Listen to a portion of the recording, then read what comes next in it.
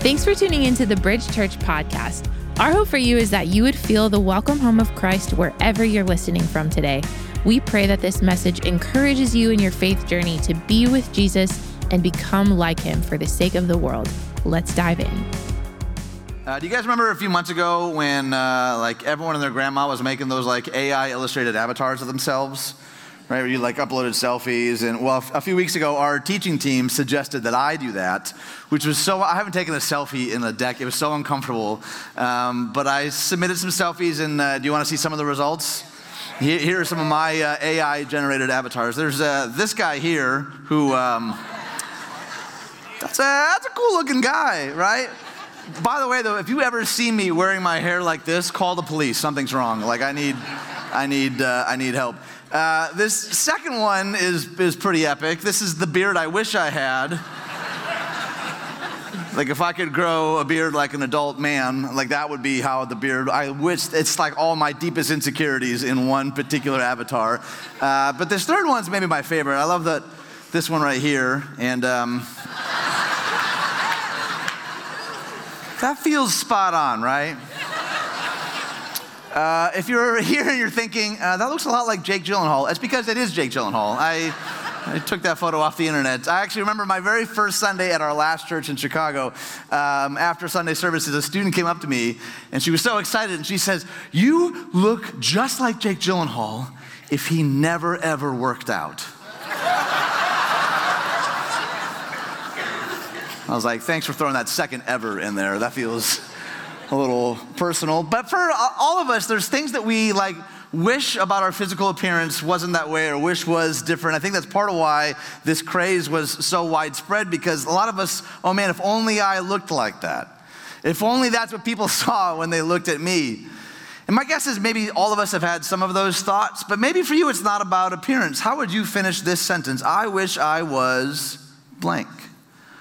I wish I had blank. Maybe it has something to do with your career. Maybe it has something to do with your relationships. Maybe it has something to do with your health or your platform or your status or your circumstance. How would you finish that sentence? I wish I was blank. I wish I had blank. For a lot of us, however we fill in that blank can be the source of a lot of anxiety for us. And that's exactly why we're diving into this series on mental health, which was, by the way, the #1 response from our Easter survey last year. So we're diving into a 3-week series on this very important topic of mental health. And just to be clear, here's why we're doing it. We want to break the silence, we want to remove the stigma, and we want to affirm again and again and again what God says to be true about us. Because here's the thing that's a bit unique in my role as a pastor. I hear a lot of what y'all don't tell each other. It's not just about breaking the stigma from a stage or a platform at a sermon. It's breaking the stigma as a community, as a family. I hear a lot of the pain and the grief and the struggle that many of us struggle to actually share with anyone else. And in my opinion, the church should be the safest place on planet Earth for us to talk about our struggle. It should be the safest place to raise a hand and say, I'm really hurting. I have very real questions or pain or grief. And today and for the rest of this series, if you feel I'm actually in a pretty good place, praise God. I guarantee someone you know and love is struggling. So this series is relevant for all of us. Now you might be thinking, okay, so why do a series on mental health immediately following Easter? I would say it this way.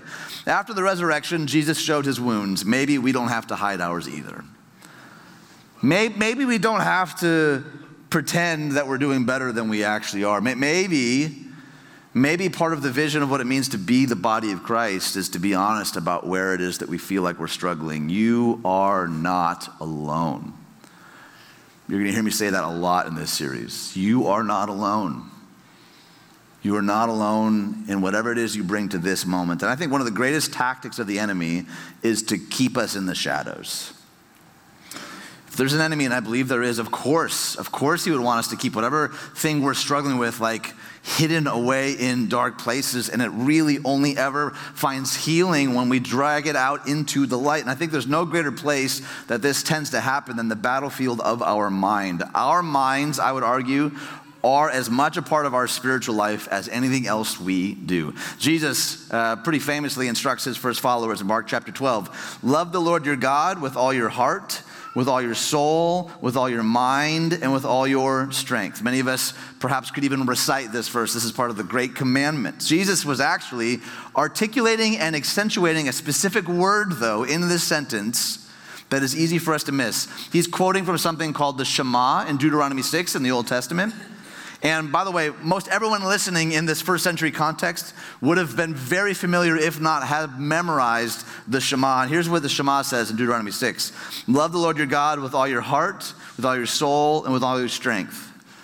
Did you notice a word that Jesus adds? Our mind. Our minds, apparently, according to Jesus, are one of the vehicles by which we love God.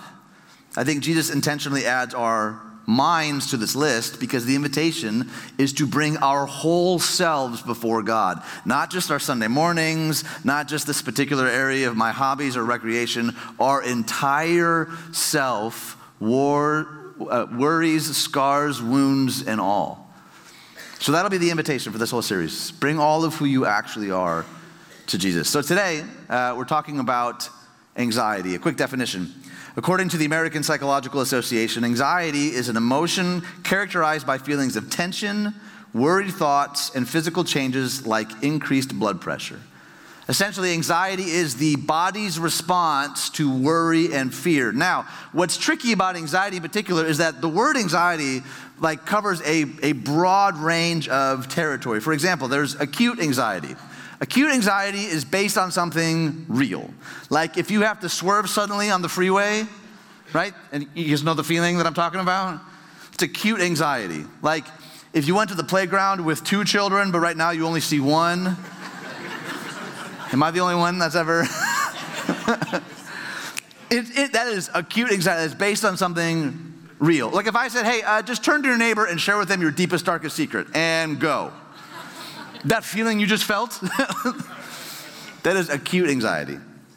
Another example is chronic anxiety. This is based on something perceived. For me, if I'm really blunt, it's like if I'm in a meeting and someone calls on me in front of everyone and I don't know the answer to that question. Anyone know what I'm talking about? Oh man, I'm going to look like a fool and no one's going to trust me in the future. It's based on something perceived. If I'm worried I'm going to disappoint someone, this is for my perfectionists, this is for my control freaks. Here's like a lighthearted version of chronic anxiety. I saw this online a couple weeks ago. So the post says, my dad seriously sent this to our family group chat. So this is in a family group chat. Many of you are in such group chats. And the dad said this, I can't keep up with the pressure of always having to LOL or like or heart everyone's random thoughts, pics, and amusements.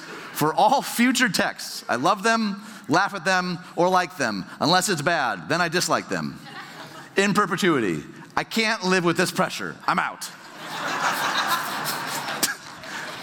Feel free to copy and paste and use in your own threads. It's this sort of pressure if I don't like it or I don't respond, you're going to think this thing about me. That is like a lighthearted version of chronic anxiety. It doesn't always look like worry or fear. It looks like reactivity. It looks like what we do when we don't get what we need in that moment. I have struggled in this area for years myself. Now, to be very clear, again, you'll hear me say this a lot in this series, there's a difference between chronic anxiety and chronic anxiety disorder. There's a difference between acute anxiety and acute anxiety disorder. Anxiety also includes depression, grief, PTSD, phobias, and more. But just so that we understand how big of an issue this is and why it's so important that we talk about this, especially in the church. According to the CDC, more than 50% of Americans will be diagnosed with a mental illness or disorder at some point in their life. 50%. So there's 100% chance that you are either struggling, will struggle, or love someone who will. 1 in 5 Americans will experience a mental illness in a given year. According to my friend, Dr. John Deloney, he said, depending on what data you examine, more than 50% of the U.S. population, give or take, reports that their lives are affected specifically by anxiety. If you just search on Amazon books on anxiety, worry, and fear, there's more than 100,000 options. According to the Anxiety Disorder Association of America, it is the number one reason people reach out. Not issues in their marriage, not finances, it's anxiety. Anxiety disorders affect 31.9% of adolescents between the ages of 13 and 18. According to the Anxiety and Depression Association of America, an estimated 31% of all adults will experience an anxiety disorder at some point in their life. And it is the most common mental disorder in the U.S., affecting somewhere in the ballpark of 40 million adults right now. And I say all this to say this: those are not just stats, those are people. They're not just numbers. They are souls. They are people, sons and daughters of a God who made them in his image and his likeness, people in our church family, many of whom sitting with us right now, watching online. And again, if there's one place where it should be okay to not be okay, it's the church. I hope that that is true of this church, of this community. Because I think the best place to bring our anxiety is the foot of the cross. To raise a hand, to ask for help, to be honest. Which is exactly why we're spending the next 3 weeks diving into this really important topic. And when it comes to the Bible, just to be clear, here's just a quick flyover. King David was depressed. Job was hopeless. Elijah was suicidal. King Solomon hated life. And Jeremiah wished he had never been born. If the Bible does not hide these stories, is it possible we don't need to either? If these made the cut, is it possible that we maybe don't need to sweep our struggles or difficulty under the rug? Now, maybe the most famous or infamous passage specifically around the topic of anxiety comes from Philippians chapter 4, verse 6, and says, "Do not be anxious about anything." Some of you are thinking, wow, that's direct. You're like, oh, that's all. I just have to not be anxious. Okay, phew, I hadn't thought of that before. A little bit of context. Paul here is writing from a prison cell. I would argue an anxious place. If anyone had reason to be anxious, it would be Paul. And I think how you read this very short command has a lot to do with how you perceive God. And how we perceive God often has to do with how we related to other authority figures in our past. Maybe you had an old man that regularly told you, suck it up, buttercup. Deal with it. Be a man. Maybe you had a coach that was always belittling, like, oh, are you a crybaby? Oh, you can't go on? Oh, you're struggling? Maybe it was a bully, and if you showed any signs of weakness or vulnerability, that bully just like latched on and attacked. Like often, how we perceive God has to do with how we have experienced other authority figures in our life. I do not think that the heartbeat behind God's command through the Apostle Paul here to not be anxious is just deny it. Just stuff it down. Suck it up. Be a man. I think it's the posture of a loving father. I have young boys, and every once in a while, there'll be like a storm in the middle of the night, and it'll wake one of them up. And we had a pretty big thunderstorm a couple weeks ago, and there was a pretty loud crash, and my 4-year-old, Red, woke up, and it like really freaked him out. And so I went into the room, and I sat next to him on the bed, and what I didn't do was put my arm around him and say, suck it up, man. It's just a storm. You're 4, you should have this figured out by now. No, I didn't say any of that. I put my arm around my baby boy, and what did I say? You don't have to be afraid, Papa's here. You don't have to worry. Papa's here. That, I believe, is God's heart. I'll say it this way. Anxiety is not a sin, it's a signal. Anxiety is not a sin, it's a signal. God created our bodies in such a way that if there's a threat or a potential threat, that we respond in some kind of way to either protect ourselves or move to action. It's like the check engine light in our car. Hey, something else is going on. It's like the smoke detector in our kitchen. You could just take the batteries out when it goes off or smash it down with the broom, right? It might be better to put out the fire. So here's how the rest of the passage reads. Do not be anxious about anything, but in every situation, by prayer and petition, with thanksgiving, Present your requests, your fears, your worries, your anxieties to God. And the peace of God, which transcends all understanding, will guard your hearts and your minds in Christ Jesus. So first thing he highlights is prayer. And if you're unfamiliar with like prayer is simply connecting with God.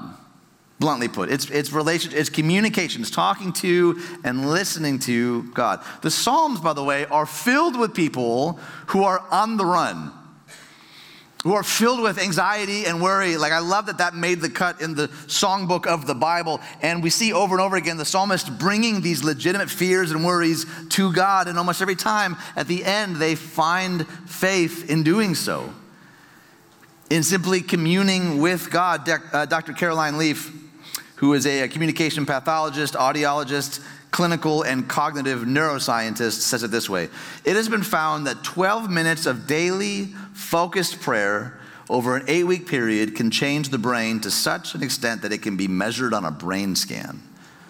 This type of prayer increases activity in brain areas associated with social interaction, compassion, and sensitivity to others. Maybe for you, that is the one takeaway today. Maybe even for the skeptic, you're like, I'm not even sure there is a God. What if just 12 minutes a day for 8 weeks? You prayed, God, if you're real, make yourself real to me. You brought your legitimate worries and anxieties and fears before him. When we connect with God intentionally, our very neurobiology changes.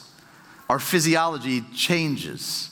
I think that at the very least that is worth your consideration. Prayer is this reminder that God is present. This is my arm around my boy. You don't have to be anxious. I'm here. Second thing the Apostle Paul says is this word petition. And petition feels like kind of a churchy word, but it's just asking God for what you need. Some of us were maybe raised in a context where you were never encouraged to actually ask for what you need. It was sort of like a stoic, never let them see you sweat, never let anyone know that you actually have a need. In prayer and petition, we say, hey, Papa, God, here's what I need right now. This is where I'm hurting. This is where I'm struggling. And we experience that God is able to handle anything that we face.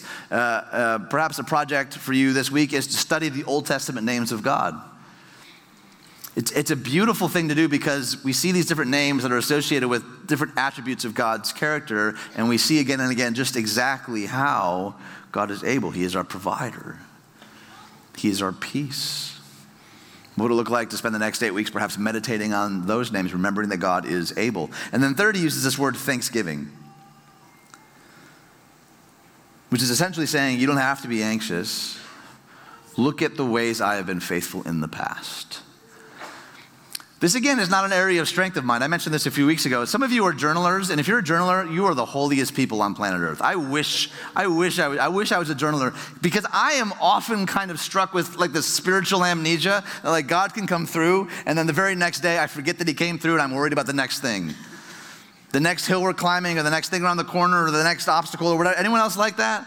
Like you're afflicted with spiritual amnesia. Part of what Paul is reminding us here is remember God's past provision.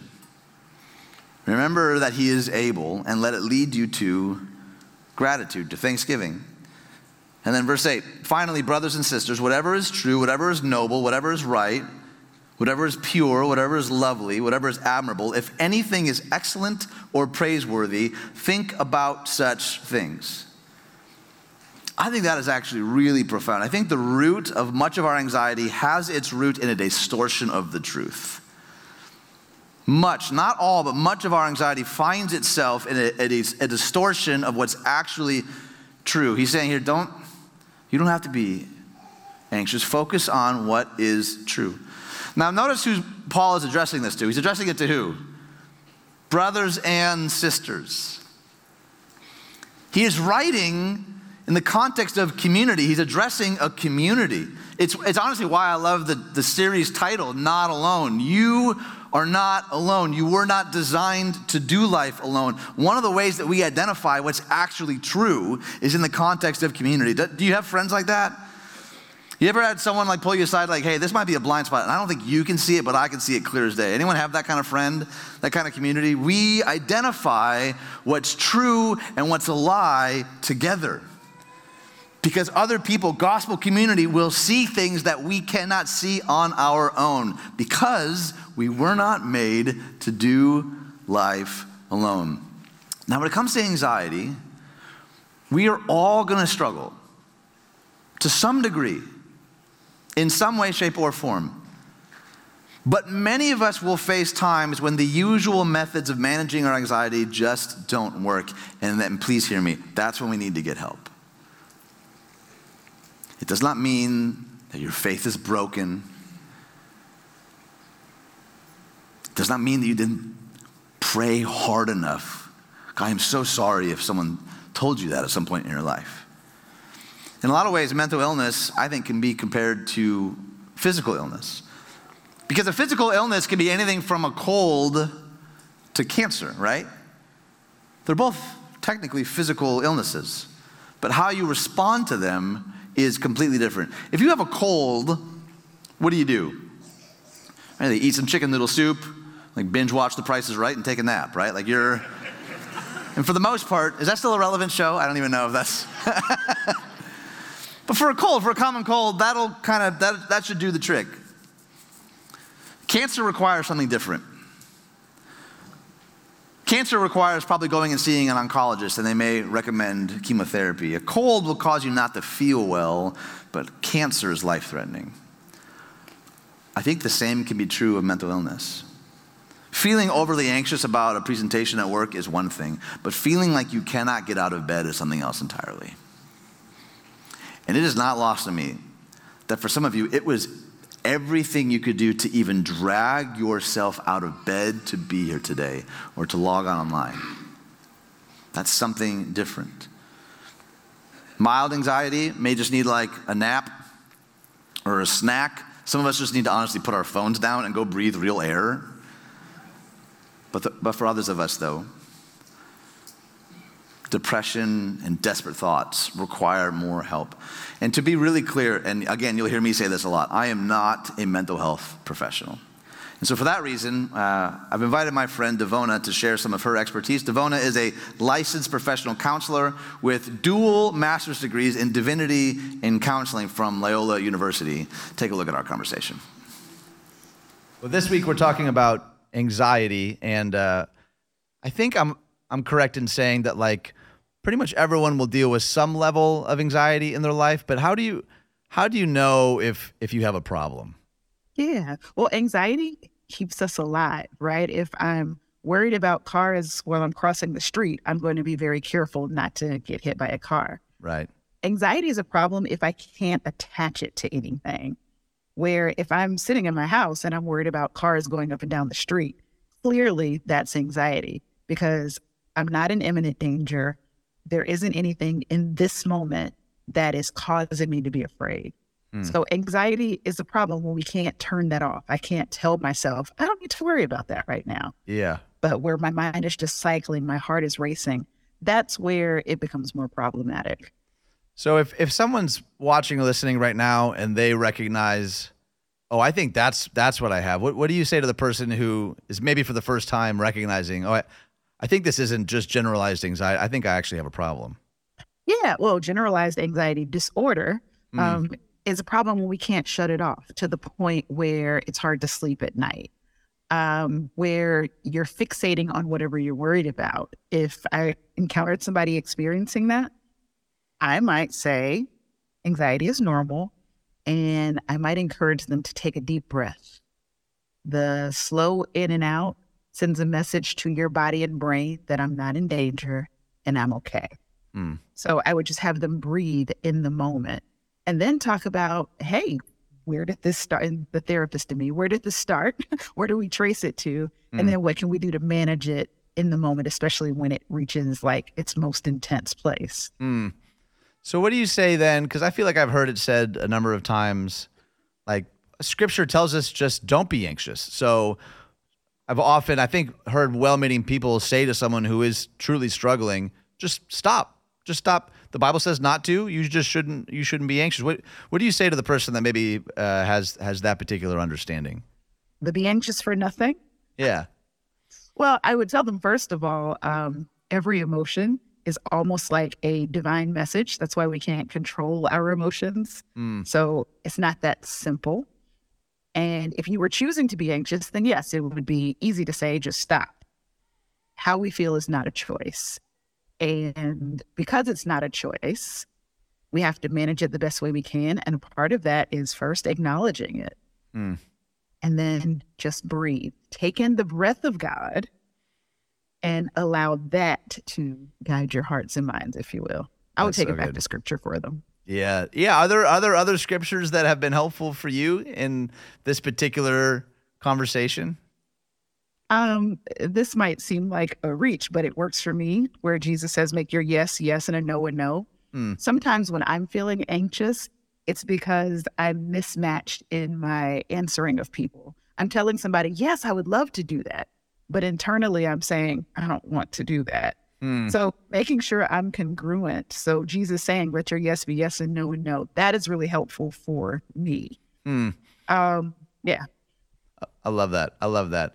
Okay, so what do you say to the person who, at this point, they're saying, I think I'm good, but actually hearing you talk, I think I maybe have a friend or a family member who is maybe struggling. What would you say to the person who's the friend of someone who is struggling? How can they be a good friend or a good family member to someone who's maybe in that right now? Well, while all scripture has its place, telling somebody, don't be anxious for nothing is probably not the best idea. But just have a curious mind when you approach them and say, oh, so you're really worried about this. Is it keeping you up at night?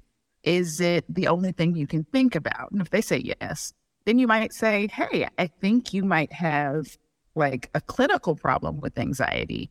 And there are ways to do it. Prayer is specialized meditation. So focusing on God, for example, and just praying through whatever is bothering you is a way to deal with that. And then medication is not a problem if you need it. Like if you had a heart problem, you would take heart medication. If you have an anxiety issue where you can't control it, a little bit of help to bring things down could be in order. But just saying anxiety is normal and you don't have to keep living this way could be really helpful and go a long way for people. Yeah, one of the things that I think that you're particularly exceptional at doing is giving people a vision for a potential future. And as we wrap up for this week, I would love for you to just take a minute or two and just offer a word of hope to someone who right now in this moment feels like they're underwater. Yeah. Well, we are in the season of resurrection, right? And Jesus came to give life to things that we thought were dead. Jesus came that we might have life and life more abundantly. And I believe in that promise for myself, but also for anyone watching. So lean into that abundant life. And if you're really struggling, know that it will not last always. That is not the promise that Jesus has brought to us. So I wish you abundant life. So good. Devona, thank you so much for taking the time and sharing your heart with us. I appreciate it. It is my pleasure to be with you. I am so grateful for people like Devona and others who can help point us to what's actually true. And our team has actually put together a resource I would love to encourage all of us to go to. It's bridge.tv/notalone. And at the very top, there's an option to connect with us and our care team, to meet with a real flesh and blood person. And then there's a whole lot of resources. There are counselors that we have vetted. There are books and podcasts and apps. I cannot encourage you enough. Take a photo of this, write it down, check out the resources and get the kind of help that you or someone that you know desperately needs. Because this is the refrain. And I think it's worth repeating that we are not alone. We are not alone. For some of us in our struggle with anxiety, it might just be, man, I have not actually really been meditating on Scripture. I've just been kind of reading through it. Or yeah, I can admit that my prayer life has maybe really been suffering. Maybe it's exercise, maybe it's diet, maybe it's knowing your triggers, maybe it's actually putting the phone down, it's eating an apple, it's talking to another human person. But for others of us, it's significantly more severe than that. And we would never shame someone for putting a cast on a broken bone, because that leads to healing.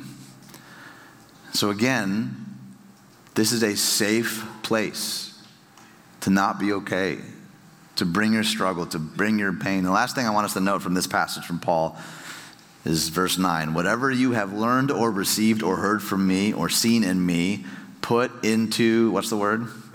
Practice. Put into practice. Take some step. Do something with the information that you've learned today. So in these few short verses, we see that we get to understand God's heart towards the things that cause us anxiety.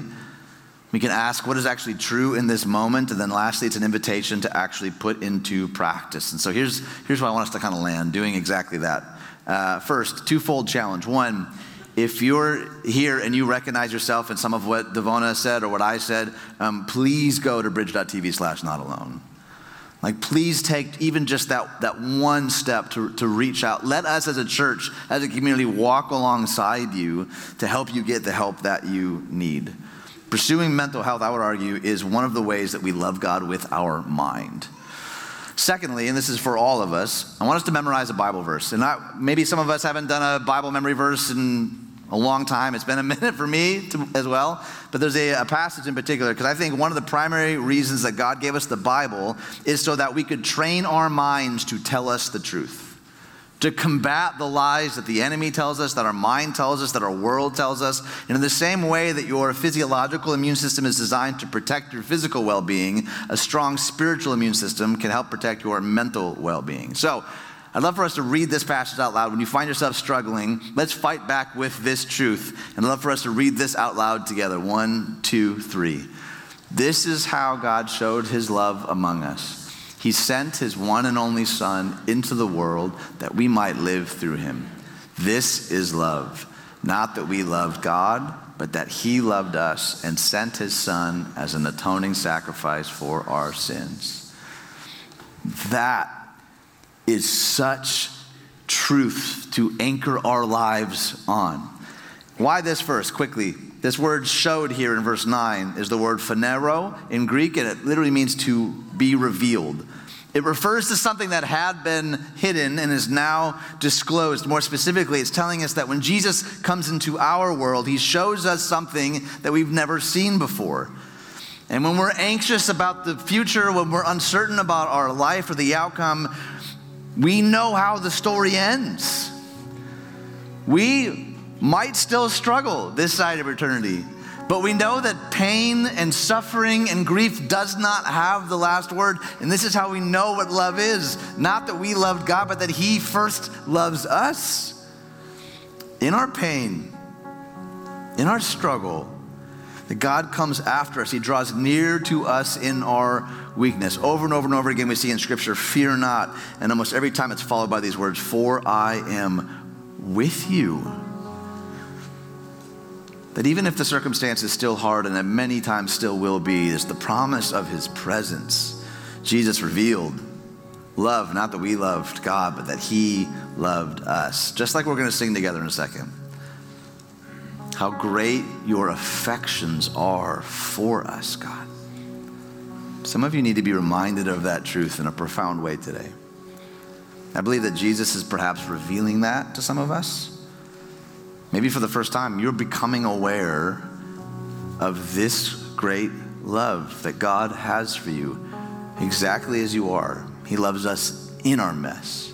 Brendan Manning put it this way: God loves you unconditionally as you are and not as you should be, because nobody is as they should be. He loves you as you are, not when you get your life together, not when you finally beat this addiction, not when you can cross every theological T and dot every I, right now. And so when your mind starts asking, what's the matter with you, or lying, saying you're not good enough, or deceiving and saying you're not worth it, we combat it with the truth. We get off the anxiety treadmill. We pause and breathe, and we remember the Lord. And friend, if you are here today, or you hear my voice, and you're struggling, please hear from me. You are not crazy. You are loved. You are not alone. You are loved. Let Jesus reveal to you that God loves you exactly as you are. It doesn't mean that our life won't sometimes be hard, but it does mean that we're not alone. Thanks so much for joining us. And for those of you who support our mission, thank you for your joyful generosity. It's because you give that we're able to see lives changed forever by the gospel. You can click the link in the description of this episode to give now, or go to bridge.tv for more information about our church. We believe the gospel is good news worth sharing. So if you enjoyed this podcast, feel free to subscribe and share this episode with family and friends on social media. You can also tag us at Bridge Church TN. Thanks again for listening.